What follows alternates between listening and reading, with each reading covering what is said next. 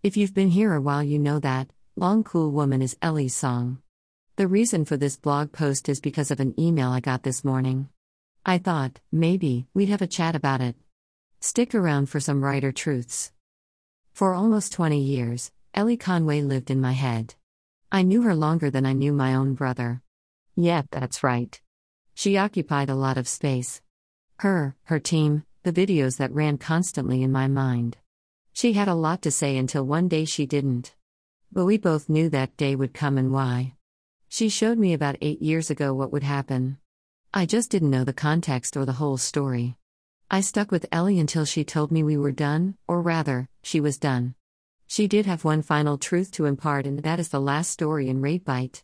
Surprised the hell out of me, until I started thinking over her reactions to various things, around the Exacerbite Databyte era. Bit by bit, I saw the things we weren't supposed to see. The truth is in there, partially obscured but definitely there.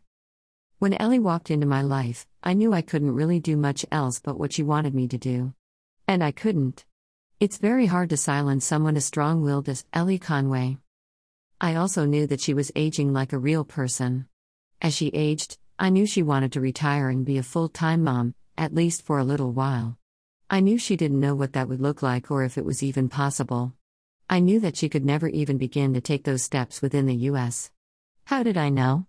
Because she was part of me, and unless she actually stopped me seeing things, I saw everything.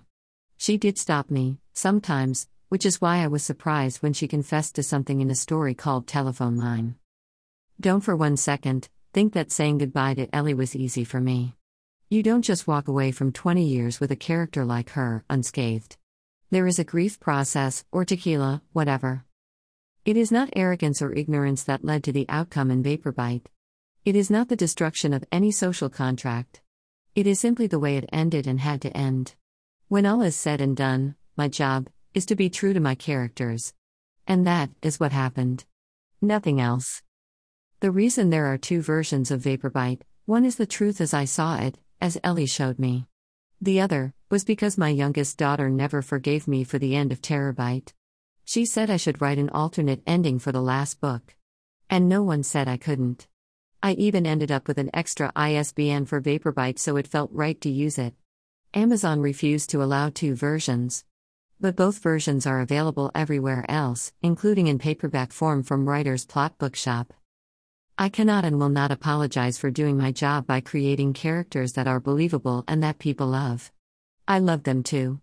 Don't ever forget that authors are heavily involved with their characters, they know them better than anybody, they live with them day in and day out. To assume that an author is cavalier with their characters' lives is ignorance. Not everything goes the way an author wants or expects, and not everything goes the way a reader wants or expects. That's life, my friends. But in this case, the end is the end. It was always going to be final.